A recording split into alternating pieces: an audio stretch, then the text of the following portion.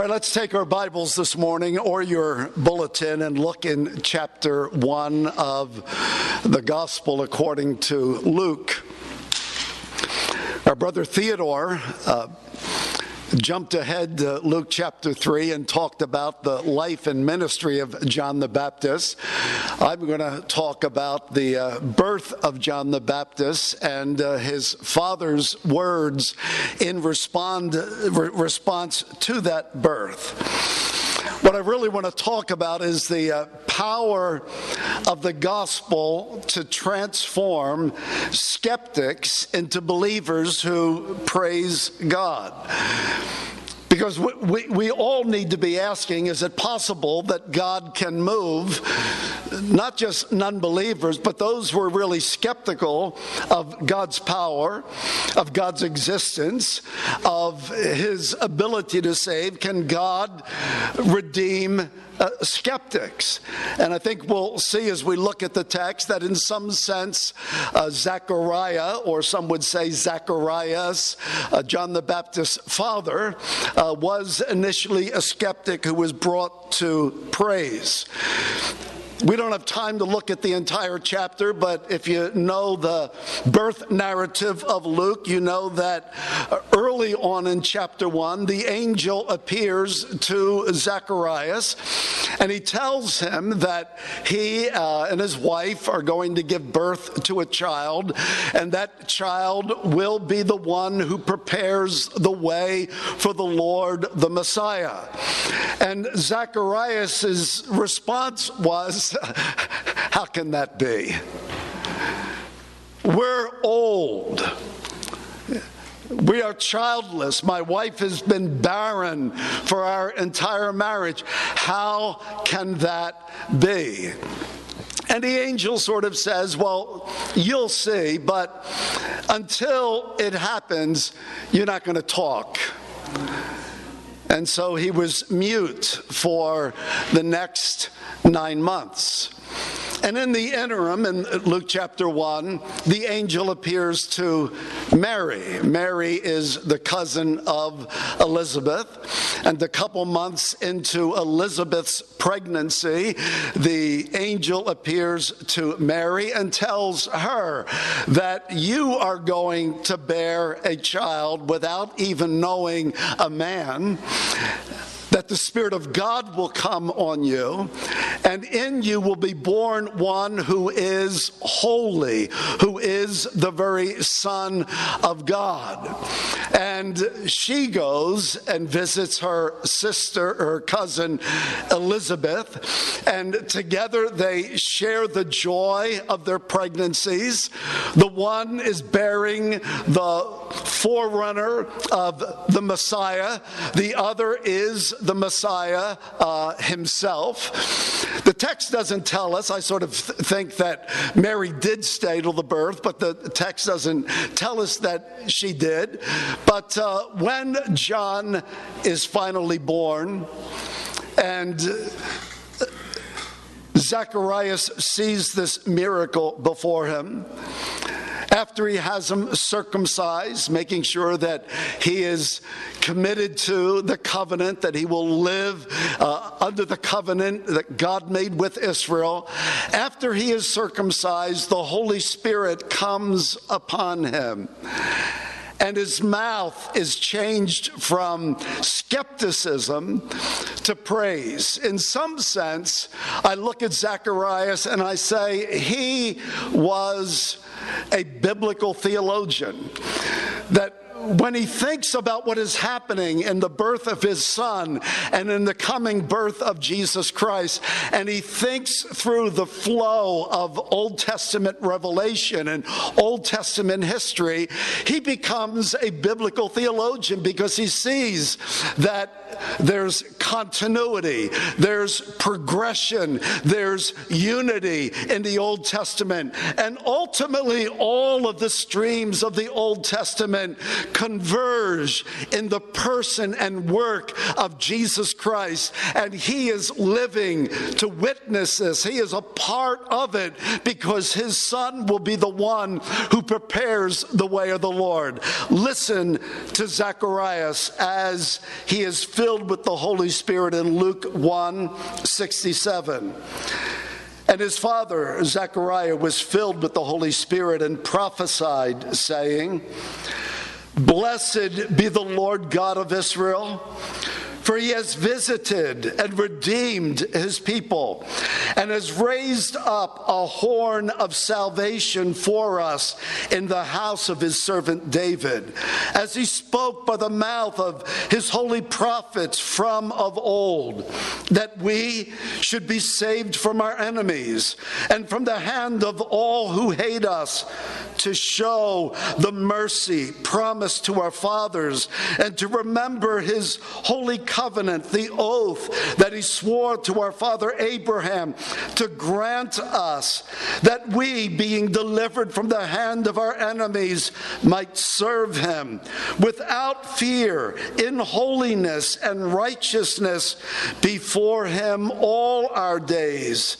And you, child, will be called the prophet of the Most High, for you will go before the Lord to prepare his way, to give knowledge of salvation to his people in the forgiveness of their sins, because of the tender mercy of our God, whereby the sunrise shall visit us from on high, to give light to those who sit in darkness and in the shadow of death, to guide our feet into the way of peace."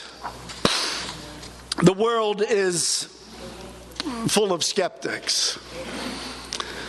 The other night, we were talking to a man who was sharing us some of what was going on in his family. He's a Christian, raised his kids in church, teaching them the Word of God. And his 18-year-old son comes to him one day. He's in college, but he's still living at home. And he says, "Dad, please don't make me go to church anymore. I don't believe that stuff. I don't believe in God. I don't believe I ought to have to live my life by a book that who knows who wrote it. Please don't make me go to church anymore." Of course, a Christian dad is heartbroken. But all Christian dads realize, if their theology is right, that growing up as a Christian does not make you a Christian. That every child needs to come to their own confession of faith in Christ. And as we talked together that night, I assured him, because as he talked with his son, he tried his apologetics, for the existence of God and the claims of Christ. And as he talked to his son, he realized that his son had no arguments that he could say, well, this is what I believe, and this is why I believe it, and this is the evidence for why I don't believe what you've taught me all my life. He realized that his son really had no apologetic for his life. And the conclusion was, it was more than just an intellectual matter. That it was a deeply moral and spiritual matter with an 18-year-old college student who's being inundated with challenges against Christianity, who's being influenced by other 18-year-olds who have this false sense of freedom to do whatever they want to do, to satisfy all of their desires and their pleasures and all of the sexual pressures that come upon an 18-year-old young man. And we pretty much realized that it was not an intellectual problem. And whatever apologetics professors had, as weak as they are, because they're all lies, but as weak as they are, they become a rationale for me to be able to live the way that I want to live. Because most people in their right mind, if they hear about a Savior who loved them so much, gave his life for them, rose again, and offers them a free gift of eternal life, most rational people would want a Savior, would want forgiveness. I mean, I know as an 18-year-old drug addict, I did. I asked God to forgive me many times. I didn't want to go to hell. I wanted a Savior. But I did not want a Lord. I did not want somebody telling me how to live my life. I would gladly take Jesus to get out of hell and have forgiveness, but I did not want Jesus to be my Lord. There's nothing wrong with honest and sincere skepticism. There's nothing wrong with having honest doubts. Is Christianity true? I mean, that's a legitimate question that if you're honest and sincere, you search out the evidence, you read the Word of God, you take the Gospel of John, which was written specifically for that purpose, that you might believe that Jesus is the Christ, the Son of God, and that believing you might have life through his name. There's nothing wrong with an honest, sincere doubt by which you pursue the evidence for that. But we all have a problem with honest and sincere doubt. And that problem is our depraved nature, that all we, like sheep, have gone astray.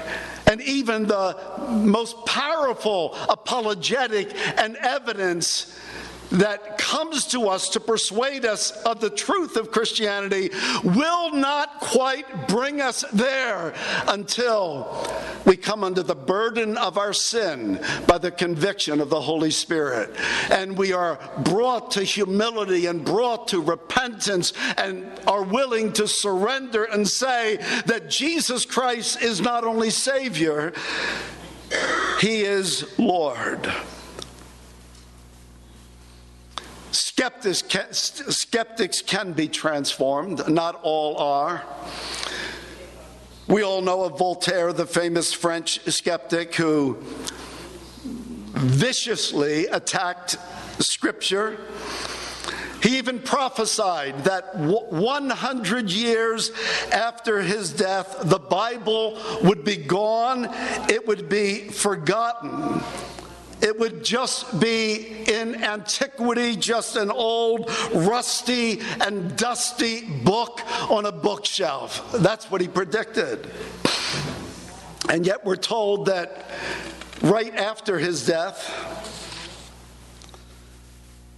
or 200 years after his death, a first edition copy of Voltaire sold for 11 cents.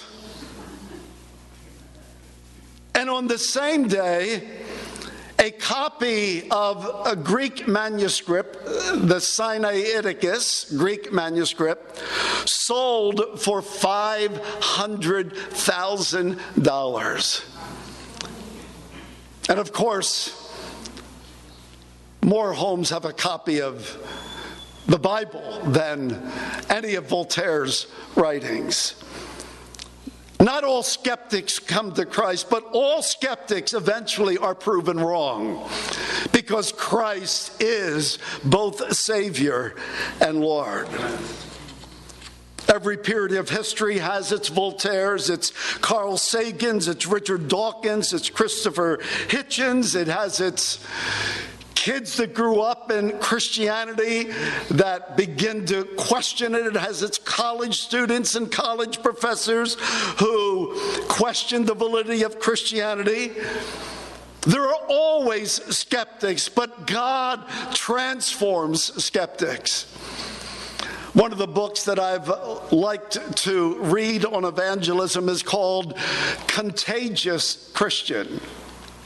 There's also one called Contagious Christianity. And Lee Strobel, who wrote that book, was a Chicago journalist, an atheist agnostic, who began to question his own beliefs. One day he sat down and he read a book by Frank Morrison called Who Moved the Stone? Now, Frank Morrison had also been an atheistic journalist who actually set out to write a book to disprove all of the claims of Christianity. And as he did that, as he researched it, he became more and more convinced that Jesus Christ was the Son of God, that he did live a perfect life, that he died a death for sinners, that he rose again. And so he wrote another book defending Christianity. The first chapter of that book is called The Book That Never Was Written, explaining his journey. God does transform skeptics. He uses dramatic events in Zechariah's life, like the miraculous birth of John to a barren and aged couple. For us, we have the miracle. The greatest apologetic that we have as Christians is Jesus. The ultimate is the resurrection of Jesus. But Jesus is our apologetic. Virgin born, God in human flesh. How do you explain that? Living a perfect life. I mean, everybody, even the people that hate Jesus, say he was a good man, even though I don't want to follow him. Lived a perfect life. Willingly suffered a violent, sacrificial death out of love for people who hate him, and rose from the dead. The greatest apologetic for Christianity is Jesus Christ. That's why Paul says, the Jews, they want a sign. They say, prove it to me. And the Greeks, they want wisdom. Give me some persuasive philosophical argument that will convince me. But Paul says, but we preach Christ crucified. To the Jew, he's the most powerful sign they could have. And to the Greek, he is the strongest philosophical, wise argument. We preach Jesus Christ. Now I want to get to my message. How are skeptics transformed? And when they are transformed, what do they come to confess? What do they believe? When we look at Zechariah's words, there's two things I want us to see from our text this morning. That first of all, skeptics are transformed when God enables them to see that all of God's promises are fulfilled in Jesus Christ. And then secondly, we'll see that all of God's purposes are fulfilled in Jesus Christ. This is what we hear from the mouth of Zacharias as the Spirit of God comes upon him and his mouth is filled with praise, and all of that Old Testament teaching that he had been brought up with, it now crystallizes in his heart and his mind, and he says, now I see it was talking about Jesus Christ. And there's three streams that he looks at. He talks about the promise to Abraham, the promise to David, And then he talks about how all of the prophets of old pointed to this miraculous birth that is coming, that Jesus Christ, the Messiah, is coming. The promise to Abraham, he talks about that God remembers his holy covenant, the oath that he swore to our father Abraham. He's looking at his son being born as the forerunner of the Messiah, and Jesus coming to be born as the Savior of Israel and the world. And he says, this is what God promised to Abraham 2,000 years ago. Now, if you're familiar with the Abrahamic covenant, you know there's essentially 7 promises that God gives. He says, Abraham, I'll make you a great nation. I will bless you. I will make your name great. You will be a blessing. I will bless those who bless you. I will curse those who curse you. And in you, all of the families of the earth will find blessing. And it's really that last promise that becomes the focal point of the Abrahamic covenant. That somehow in Abraham, in a seed, a descendant of Abraham, God will bring blessing to the entire world, to all the nations, all the families of the earth.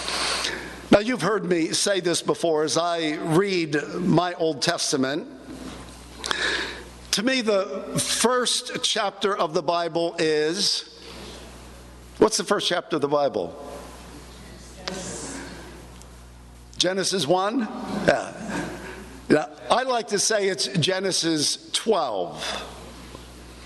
And that Genesis 1 through 11 are sort of the prologue to the story of the Bible. They set the foundation, the context for why God needs to call out of the pagan world one man, and through that one man bring blessing, redemption, and restoration to all the families of the earth. Because the first 11 chapters are telling us how perfect the world was and how rotten it became. And it's all about the dissolution of God's creation, the rebellion, the sin. Chapters 1 through 11, it's a sad, sad story. And as you read it, you begin to ask, well, how's this going to turn out? How will it all unravel? And we come to the beginning of the story. God calls a man out of the pagan world, Abraham, somewhere around 2000 BC. And he says, through you, I'm going to fix what sin has broken in this world. Through your seed, your descendant, I will do this. Of course, we know that that is precisely how the New Testament writers understood that Abrahamic covenant. When we come to Galatians 3, we find Paul saying these words. He says, know then that it is those of faith who are the sons of Abraham. And the scripture, foreseeing that God would justify the nations, the Gentiles, by faith, he preached the gospel beforehand to Abraham, saying, in you shall all the nations be blessed. So then, those who are of faith are blessed with Abraham, the man of faith. Paul says God preached the gospel in that 7th promise. That this promise is talking about Jesus coming, and Jesus through his death and resurrection bringing together a lost and divided world in unity in the body of Christ, and one day restoring a broken and fallen world. He sees the promise of Abraham leading to Christ. He sees the promise of David. It says in our text that God has raised up a horn of salvation for us in the house of our servant David. Now, Abraham's about 2,000 years before Jesus. David is about 1,000 years before Jesus. But David is a descendant of Abraham. He's one of that seed of Abraham. But he's that particular descendant through whose family the Messiah will come, because we know in 2 Samuel 7 that God made a covenant with David, and he essentially said, you will have a dynasty, a kingdom that will never end. But we know his son Solomon died, and Rehoboam died, and all of the subsequent descendants of David died. But they still understood David is promised an eternal dynasty. One of the Psalms celebrates that, Psalm 89, where Ethan the Ezrahite says this. He says, I will sing of the steadfast love of the Lord forever. With my mouth I will make known your faithfulness to all generations. For I said, steadfast love will be built up forever. In your heavens you will establish your faithfulness. You have said, I have made a covenant with my chosen one. I have sworn to David my servant. I will establish your offspring forever and build your throne for all generations. And you might ask, well, where is that? Where is this descendant of David who rules forever and ever? When Peter got up to preach on the day of Pentecost,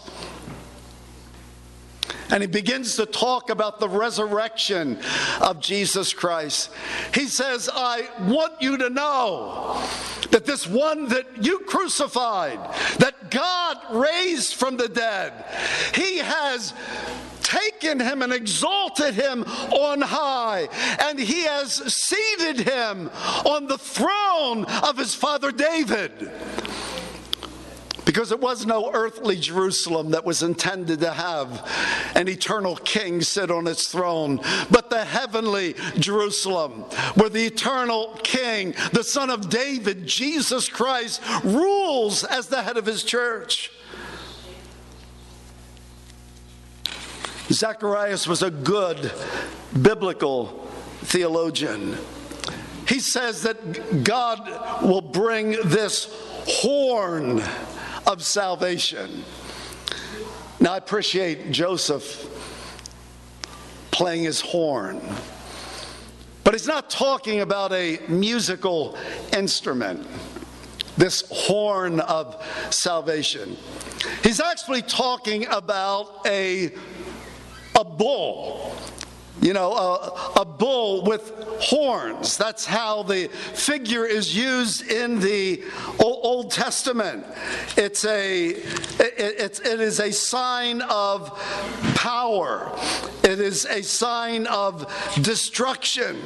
Yeah, when God says to David at one point, I will put horns on your head to defeat your enemies. He's not blowing a trumpet. It is a figure of this mighty bull crashing into and defeating all of his enemies. And this is the picture of the Messiah. He's not only a savior from sin,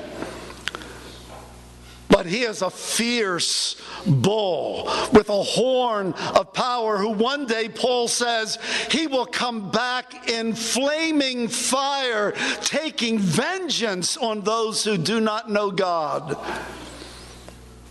He will come with that sword from his mouth, those flaming eyes, that picture of him on that victorious horse.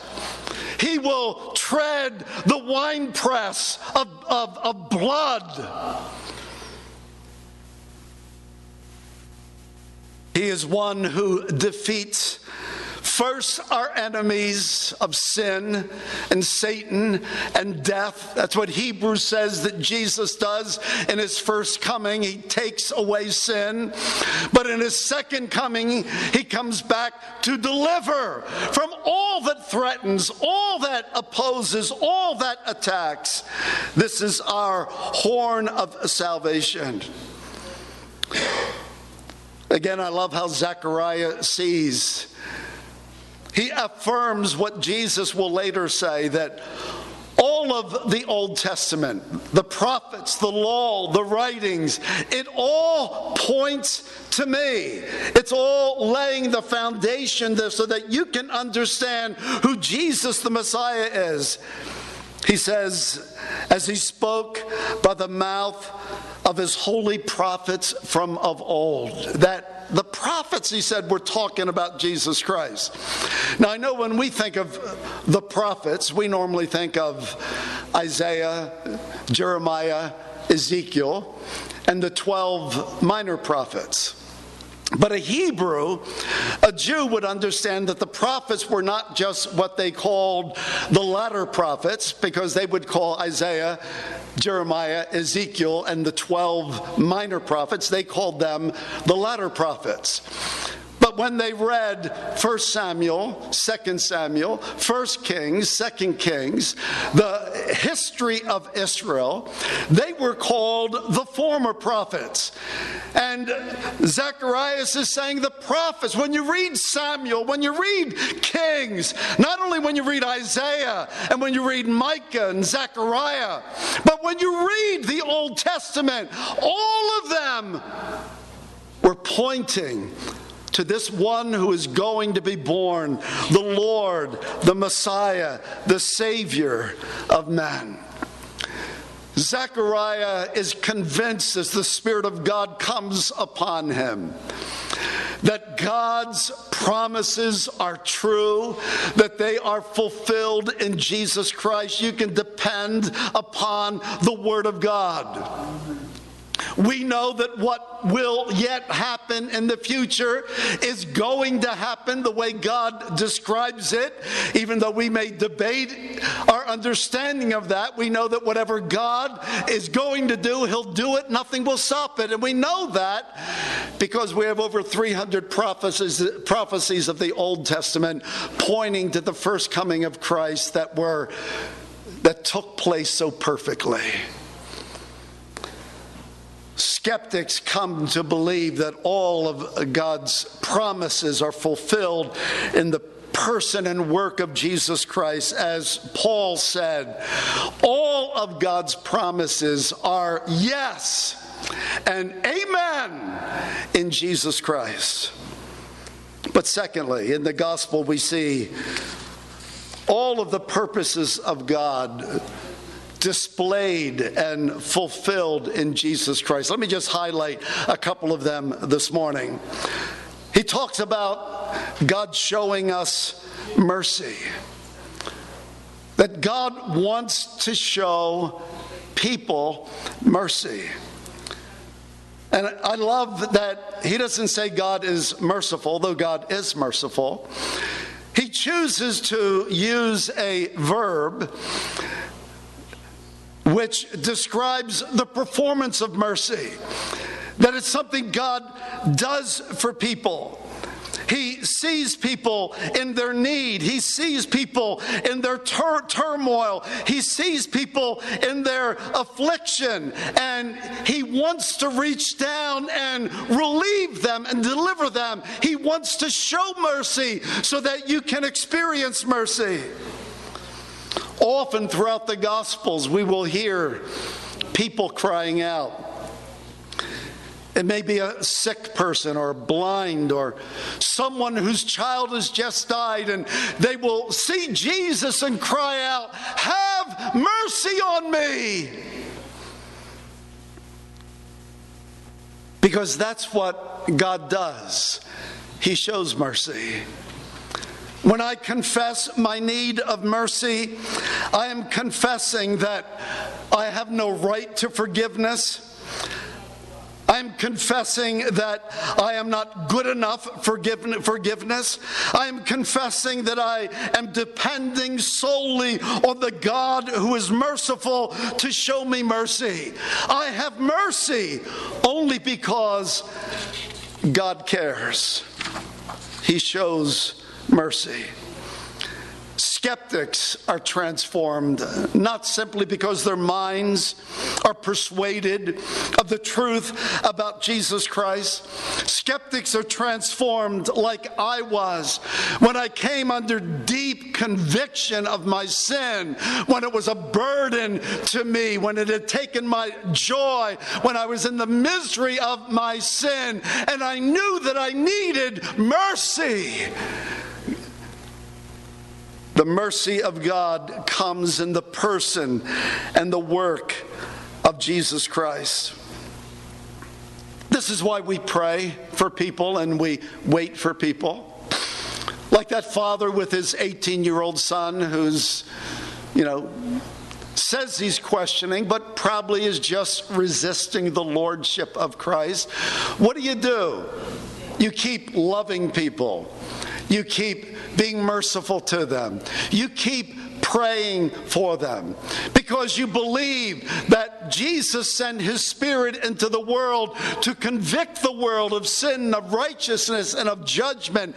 And then ultimately, even the most powerful people, the most successful people, ultimately everybody comes to a time of crisis and need in their life where their money, their health, their education, their friends cannot help them, and they realize they need mercy. And so we keep praying for people till they come to that place in their life where they confess their need of mercy.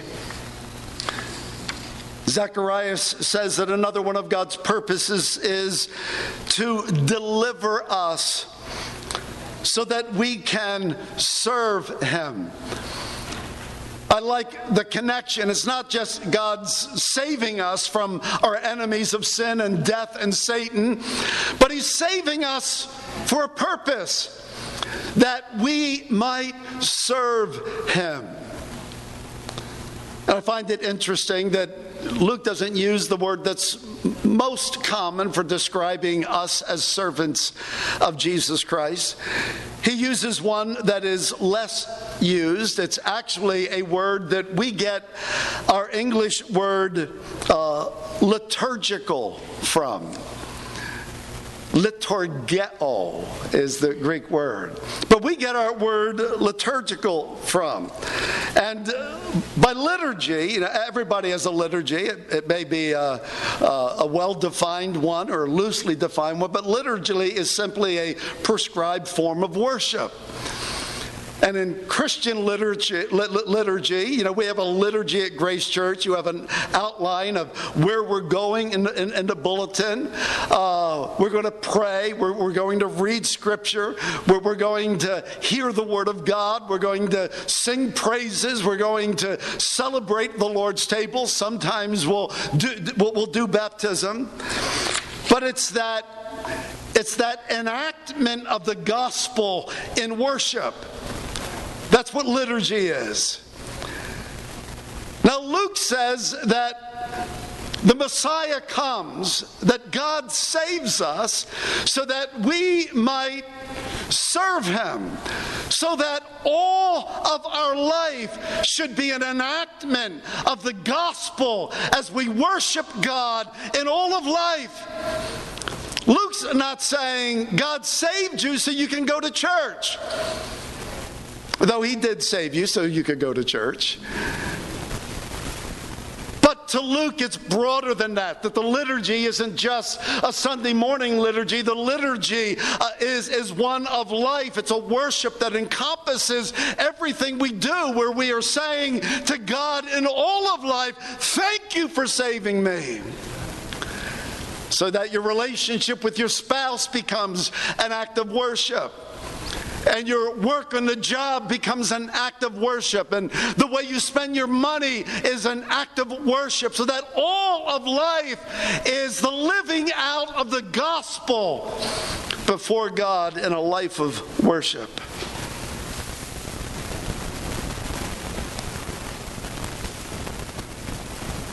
His purpose is to forgive us. As John would come and point people to Jesus Christ, his Father says that he would give the knowledge of salvation to his people in the forgiveness of their sins. And I love the precision of the language. You have the knowledge of salvation in the forgiveness of sins. It's not just an event, not just a declaration, but the experience, not just intellectual knowledge, but the experience of this knowledge. You know that you're saved because you enjoy forgiveness. But as we know with John, you don't enjoy forgiveness without repentance. And you don't experience repentance without understanding that Jesus Christ has, in his death, satisfied the debt that you owe to God so that God can forgive you. Again, the pattern is repentance, forgiveness, and then baptism, as a couple of did last week, and we will do more, Lord willing, in January. Karl Barth, who wasn't always the best theologian, but he said many things well. He said that all human activity is a cry for forgiveness. He would say that even your singing this morning is a cry for forgiveness. Another theologian, Augsburger, explains what he meant by that. He says, since nothing we intend is ever faultless, and nothing we attempt is ever without error, and nothing we achieve is without some measure of finitude and fallibility, we are human. We are saved by forgiveness. There's nothing. Even as I preach as a sinner who needs forgiveness. All activity, human activity, is a cry saying, God, I need forgiveness. As David said, God, you have not dealt with us after our sins. You've not rewarded us according to our iniquities. If you would mark iniquities, who would stand? Now, all of our life we need forgiveness, but we enjoy forgiveness. We have that experiential knowledge that in Christ we are forgiven. God knows the worst about us. He knows all of our failures and errors and limitations. But he forgives. And he comes to guide us, Zechariah says, to give light to those who sit in darkness and in the shadow of death, to guide our feet into the way of peace. I love the poetic language of this father as he thinks about the wonder of what God has done. That he takes me out of my darkness. I'm sorry, I can't help but tell you again of my friend Sal. I've told you many times, but I'll tell you again, because I think that his predicament is characteristic of so many people in the world. That this successful Italian man, in many people's minds, living on top of the world, when I sat with him to talk about his soul, he said, let me tell you how I look at my life. He said, my life is like sitting in a dark room. It is dark and I can't get out.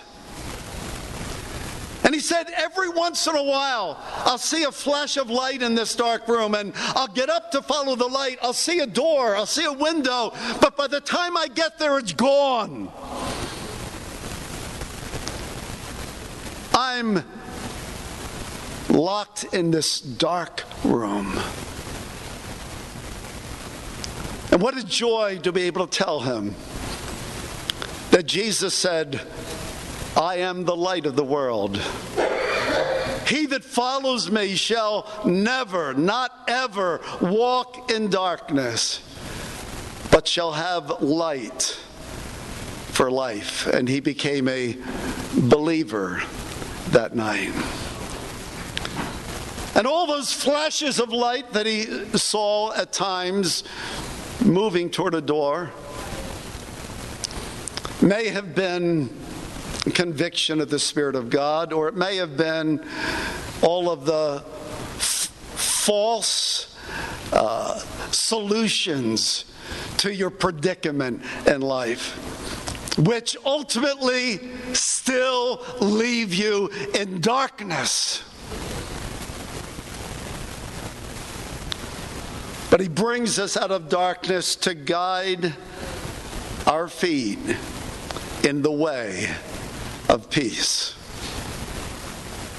Is that where you find yourself this morning? Peace? Or in your rebellion, your resistance to the Lordship of Christ?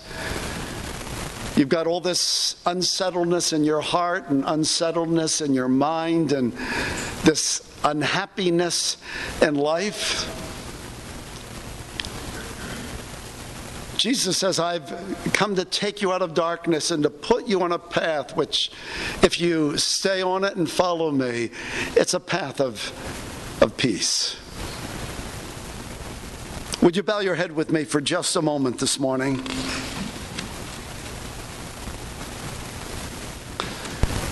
I have a little prayer I'd like for you to pray with me. Here it is. Father, I believe your word. I see that all of your promises are yes and amen in Jesus Christ. But more than that, I see that I need mercy. I need to be delivered. I need forgiveness. I need light to guide me in the way of peace. And so today, I repent of my sin. And I surrender to Jesus Christ as my Savior and my Lord. And I intend to live every day repenting and surrendering to Jesus Christ as Lord. Father, give us grace to do that. I pray in Jesus' name, amen.